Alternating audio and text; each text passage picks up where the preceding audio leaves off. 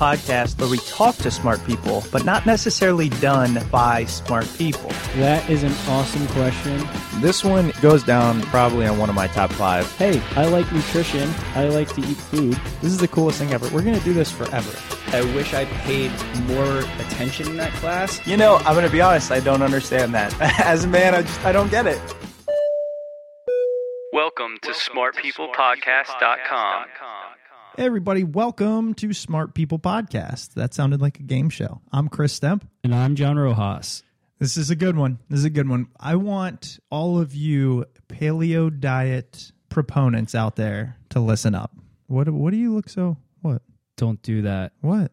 Don't do what? They're a feisty bunch. I know, and they could probably beat me up. But yeah, with their CrossFit. No, it's so funny. I say this in the interview, but I say, if your paleo diet is based on this perfect time in history where we were adapted exactly to our environment, why did we ever change? Because we built cars. If we're not supposed to eat all this stuff, why has it been one of the things that have allowed us to evolve into the future? Why are we living longer now than ever before? That's evolution. Yeah. We've gotten smarter, and we have evolved, and our brains have gotten bigger. Anyways, this week is awesome. We interview Marlene Zuk. She is the author of the new book. It just came out, Paleo Fantasy: What Evolution Really Tells Us About Sex, Diet, and How We Live. It's just really cool because it gets you to think about all these things that we have recently determined are fact. Like, oh, we should be like our ancestors, like the cavemen. And she's not saying really, one thing's bad. It's just getting you to think about it in the correct way. And she's an expert on it. She knows her stuff down pat. And she says she's not the diet police. Everybody's different. She says that different diets and different processes work for different people in different ways. Right. And, some people benefit from paleo. Some people do not benefit from paleo. Sure. I mean, again, it's the foundation. It's the hallmark of this show. You're definitely going to learn some cool stuff this episode. So we're going to get into Marlene Zuk here. Just wanted to make sure you guys do all the standard things we ask for. Primarily subscribe to the podcast because we have the coolest stuff recently and coming up.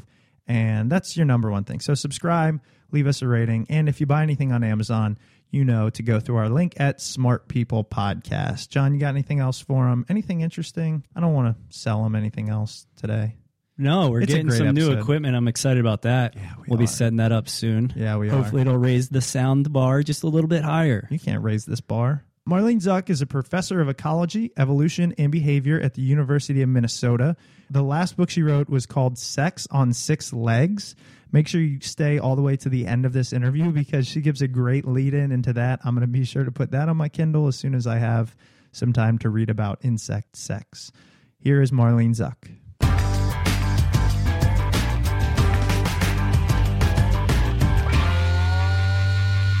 Thank you so much for being on the show. I really appreciate it. I'm really looking forward to talking to you. So Paleo Fantasy hasn't even come out yet, right? It's just out. I have the copy sitting in front of me right now. Wow. So and I'm pretty sure I asked for you guys to get an advance copy, so it should be arriving any moment. Oh, that's awesome. Yeah. I'm really pumped. That's why I wanted to talk to you. The whole paleo thing is going nuts, especially, I don't know generationally, but I know kind of the millennials and stuff, people our age, like they're crazy with their diets and all this stuff. So I'm sure it was was it a fun book to write? It was a huge amount of fun, although I do have to say that I in some ways I wasn't expecting the diet part of it to get picked up on so much because as I keep telling everybody, really, I'm not the diet police. I'm not interested in telling people what to eat. That isn't why I wrote the book. I got interested in the paleo diet stuff because to me it represents so much about the way people think about evolution and the way they make it personal. So that was it.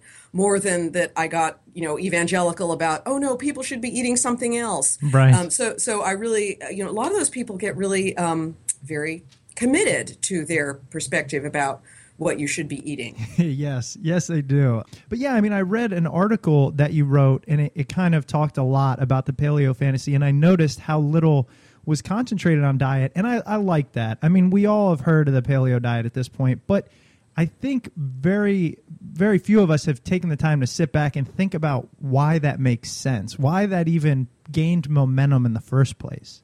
Well, I think it's obvious that people start thinking about, why do we want to do things the way we want to do them, or what makes sense as a way to live.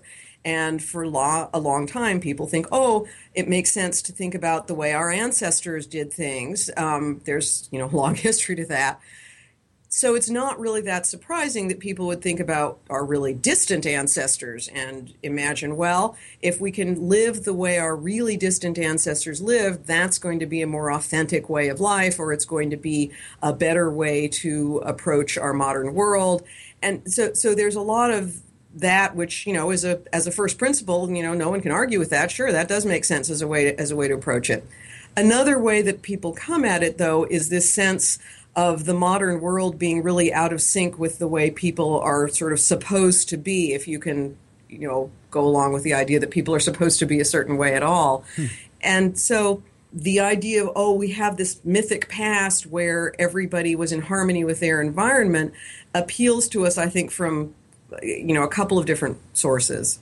It's funny, when I thought about it, I thought, okay, because I wanted to believe this paleo fantasy. It does make sense off the top, but I wondered if we were a perfect being at some point in the past. When was that, and why did we ever change? At what point were we perfectly made for our environment? And once I thought about that, it didn't really make any sense at all. Well, exactly. And so that's why I got interested in this idea about a perfect past being emblematic of the way people often misunderstand evolution. And I think that if you don't really reflect very hard on it, it's easy to imagine that, all organisms somehow started out kind of in this goo, and we were all misshapen or, sort of kind of only roughly hewn, the way you imagine somebody making a first approximation of something they're going to make out of clay or carve out of wood. And then gradually, as the misshapen things interact with their environment, they get more and more and more suited to it. And so it's kind of like the wood carver is making more and more details on them. And then eventually you get to this point where you go, yay, I've made Pinocchio, or, well, I don't know, whatever it is you've made. And so it's now perfect, and it's now exactly what you had in mind, or it's, Michelangelo's David, or it's probably a better image than Pinocchio. And, so it's exactly what you had in mind, and so now you can stop because that's what was happening. But, of course, that's maybe a way to talk about the creative process, but it's not a very good way to talk about evolution. What is the best way to think about evolution in terms of when we look at it? Because I know almost everyone I know thinks of evolution as this extremely long, drawn-out process. And it makes sense, but is that the right way to look at it? Well, so there's two things in there. One is about it being a long, drawn-out process, and the other one is, which can sometimes be true, and obviously, the dinosaurs were a really long time ago, and one of the reasons it's hard for us to get our minds around the way evolution works and the way the history of life on Earth has been is that it's hard to think about time happening over that long a period. So that's certainly true. But the other thing that's kind of contained in there that I think is where we sometimes go astray is this idea that it's a process with an end point.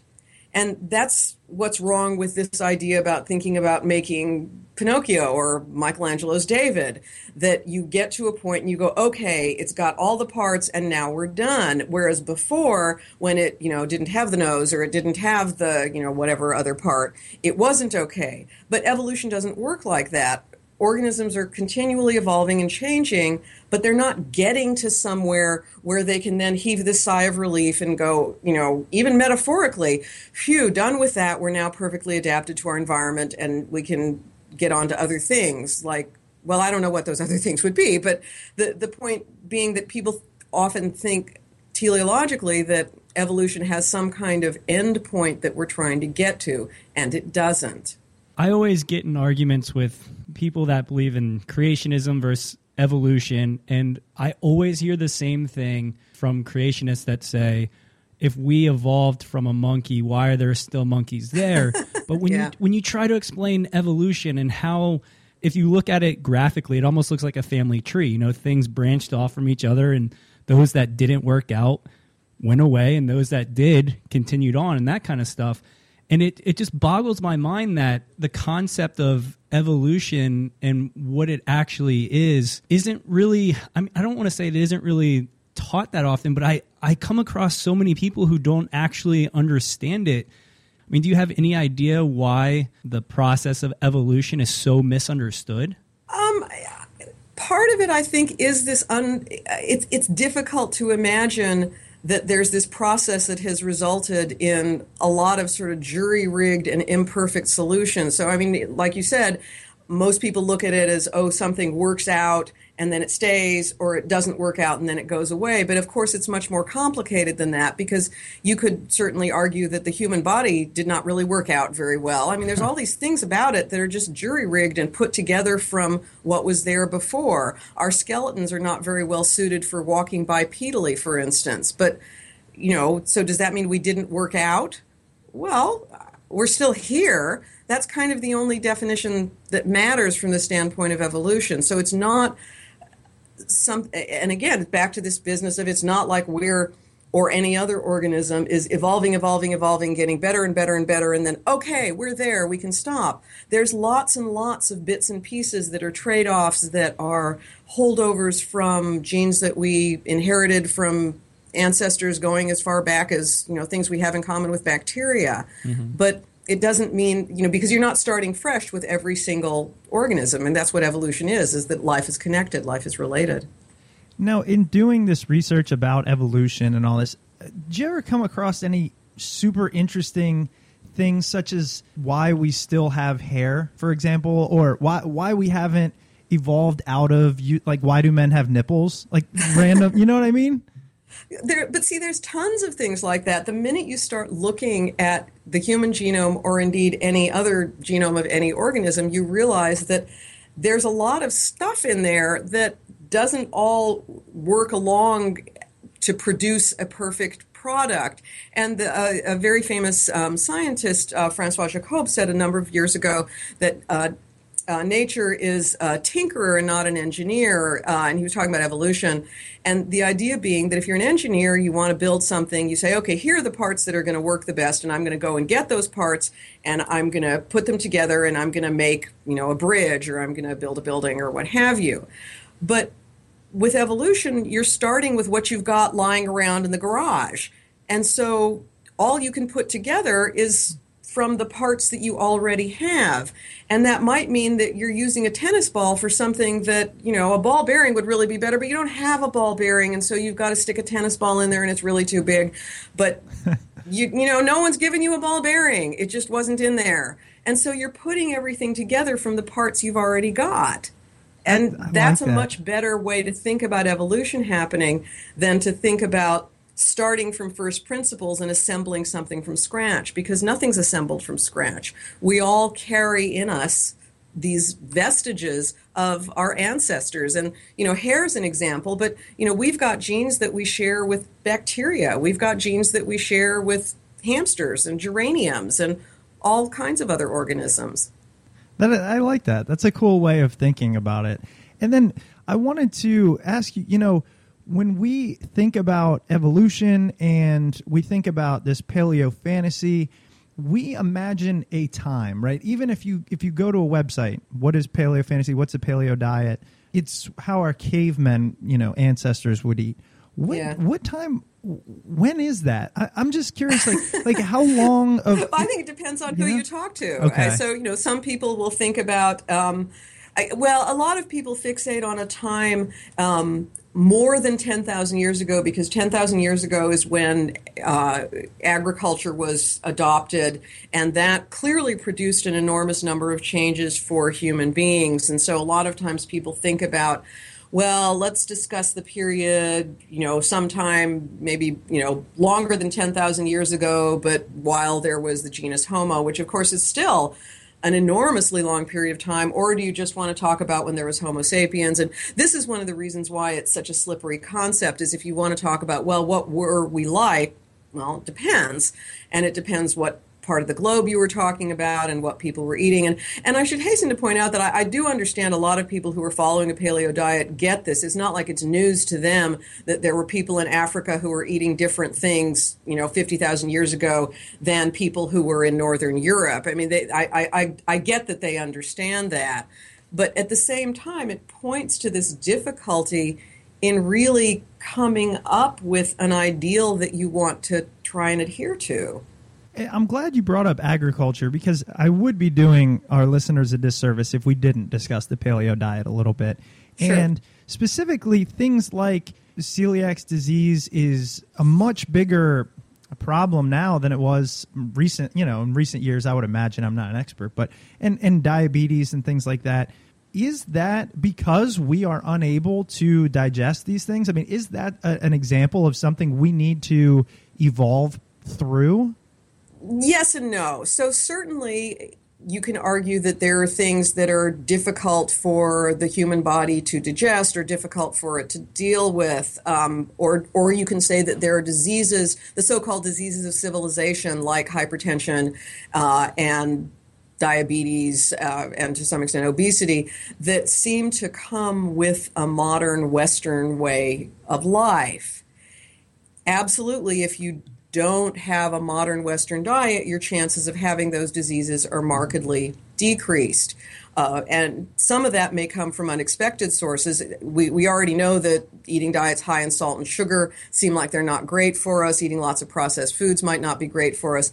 But, well, two things. One is that doesn't mean that if we lived off of wild game and never ate starches, that would automatically be the solution to all those problems. And another one is that there's lots of other changes that have happened that are much less visible. So, for example, the bacteria that are associated with not just our food, but every other part of our environment has changed drastically since the Industrial Revolution, even the last few hundred years. What's now being called our microbiome, the bacteria that live inside of us, are very, very different bacteria than they were a little while ago. Does that mean we need to go back to paleobacteria? We couldn't possibly. I don't see how we could even manage that. But going back to this question of whether, things like diabetes are a sign that we're straying too far from our evolutionarily best suited diet, there's a grain of truth to that, if using the word grain is not too sort of weird under these circumstances, in that it does seem like for people with certain types of genes, they're going to be prone to what's called insulin resistance if they have diets that have a lot of calorie-dense food and a lot of simple sugars. But that's different than saying that our bodies evolved solely to eat foods that were around before agriculture. That definitely makes sense. Now, in terms of sugar, I'm interested in that because I crave it like crazy. I mean, I can literally eat bags of sugar if I wanted to.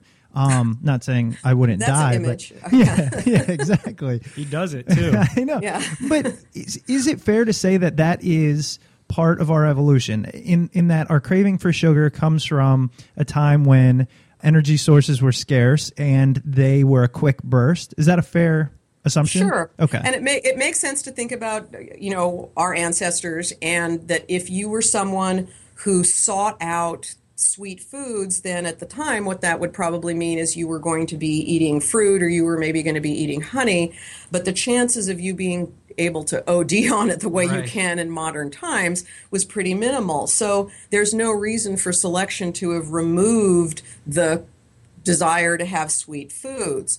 Interestingly, fiber is really good for you, but no one ever craves fiber. Like, you never have people who just wake up in the morning and like, oh my God, I have to eat bran or I'm just going to, explode. Right. I mean, you can learn certainly to, think that, oh yes, fiber is good for you, but no one's going to argue that love of fiber is something that's inherent in our being. And if you think about it, that makes sense too, because of course fiber is readily available in most unprocessed foods. And so people who are eating a diet like that of most contemporary foragers or hunter-gatherers or whatever you want to call them are going to get enormous amounts of fiber, probably like 4 times what the average American is eating. You don't need to go out of your way to get it because you're getting it anyway. And so selection's not going to favor someone who is really into fiber because it's just not important.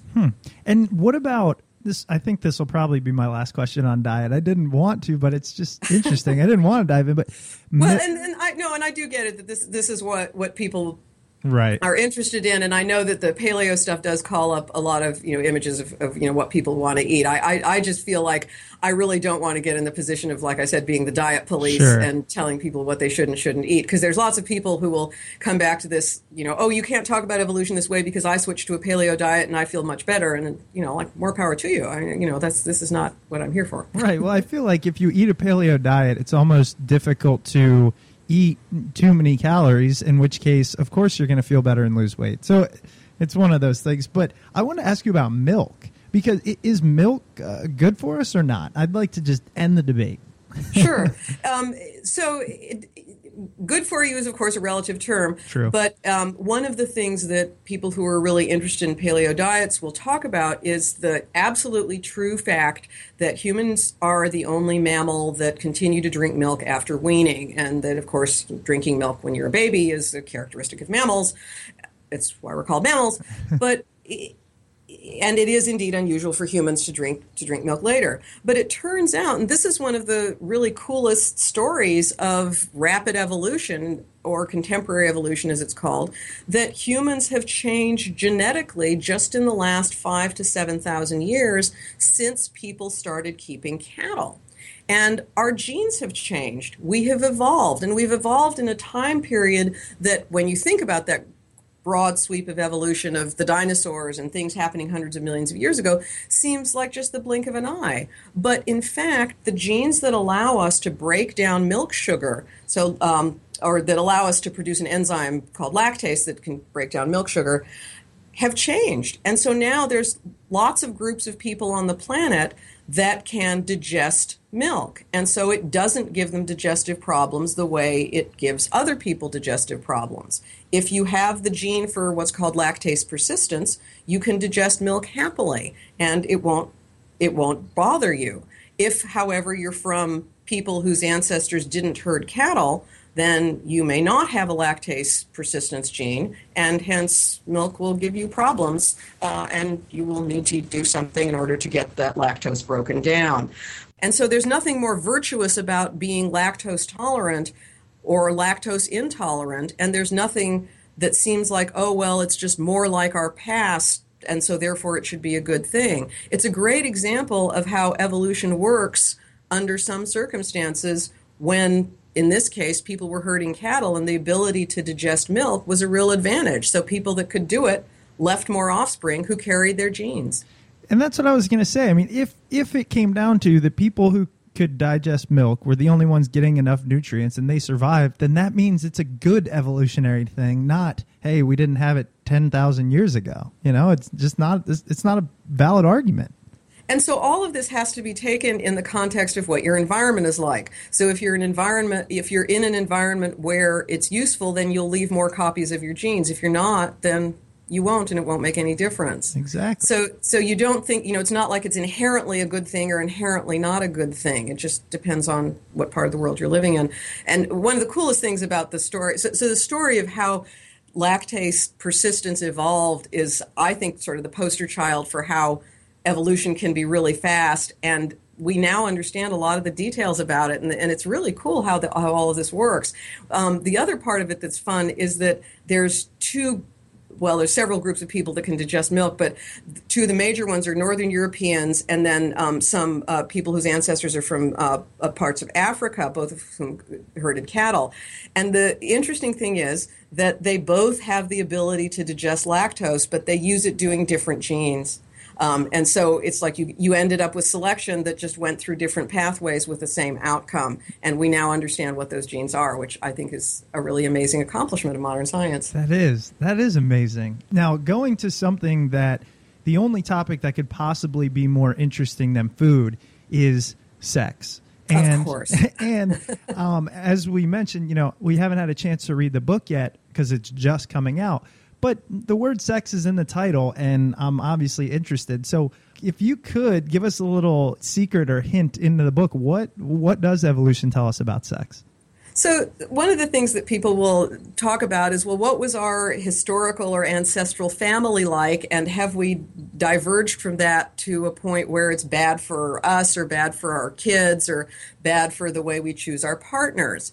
And here again, I think there's a lot more variability in the way people evolved to live than some of us want to give credit for. So it's not like there was this single paleo family where people kind of envision it like this version of, I don't know, Ozzie and Harriet wearing skins, where there was a mom and a dad and their little, cave babies, and they lived in their own cave, and the dad went out and hunted mammoths or whatever it was he did and brought the mammoth meat home, and the mom stayed home and took care of the kids, and that was the way it worked. And so if we somehow deviate from this nuclear ancestral family, we'll be badly off. We're going to be bad off. But in fact, increasing evidence is suggesting that humans evolved under circumstances where we were cooperatively raising children. So that, for example, kids had not just their mother or even their mother and their father, but maybe their mother, their father, and another relative, or even someone else in a group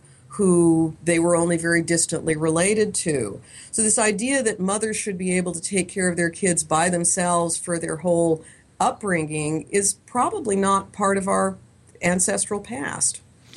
Now, what about monogamy? Because I've always used, I don't want to say that excuse, but, hey, why do you look at other women, or why, blah, blah, blah. And I'm like, we're all mammals here, that we just want to spread our seed, and we're just horny guys. Is that a I'm really not about to give you advice about how you should say this, but saying really, it's possible that saying that to a prospective partner is not the best way to win her over. I'm just saying. But yeah, you get two versions of this. One of them is that human beings are historically monogamous. One of them is that human beings are historically, and so therefore the business of men wanting to stray is just a newfangled thing. The other one is that, just as you say, we're mammals or we're animals, or however far back you want to take it, and so therefore males are always going to benefit by spreading their seed.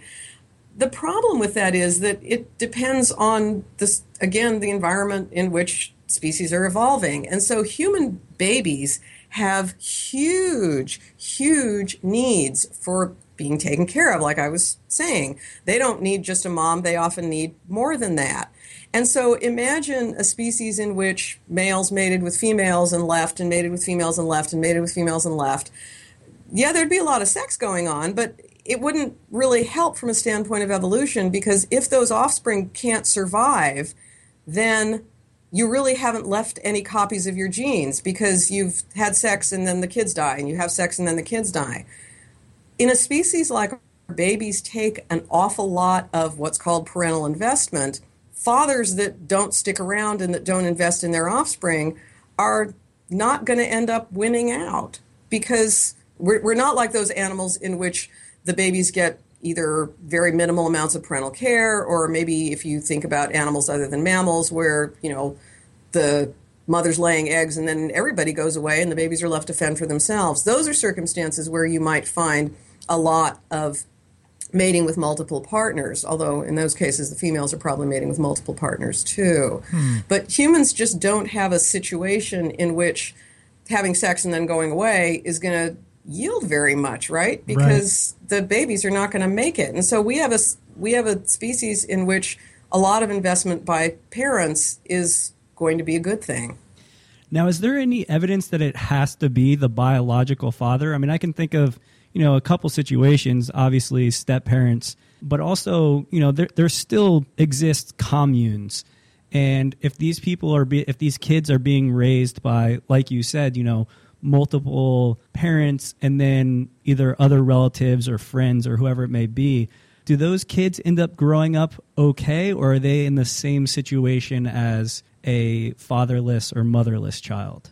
Oh, people are hugely social, and you can demonstrate this in lots of different cultures, and we're very good at attending to each other's needs, and lots of us understand that babies take a lot of care, and you'll put in some investment into taking care of individuals in your social group, in your family group that you're distantly related to, and so forth. So no, it doesn't have to be the biological parents. But it's just from an evolutionary perspective, it makes sense that for your genes to get passed on, investing in the carriers of those genes makes good sense. So basically what you're saying is it's not a good excuse that we're mammals.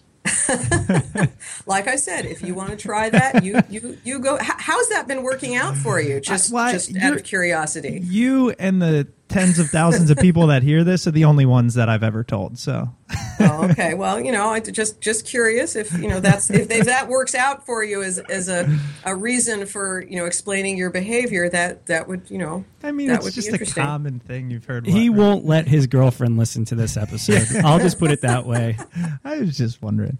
The last question I actually had, I know we're getting close on time here, but is how quickly can we evolve? And for example, technology has allowed us in less than the span of a generation to be subjected to, higher levels and more quantity of information. And I'm wondering, is it possible that we are already evolving to digest this information? Is it possible that one person has, evolved to understand it quicker and be able to pay attention to more things at once? Or is that not even a reality? So remember, evolution is all about the population. Individuals. I mean, we talk colloquially about so and so is more evolved. This actually now harkens back to our conversation about your discussion with your girlfriend, but we won't go there.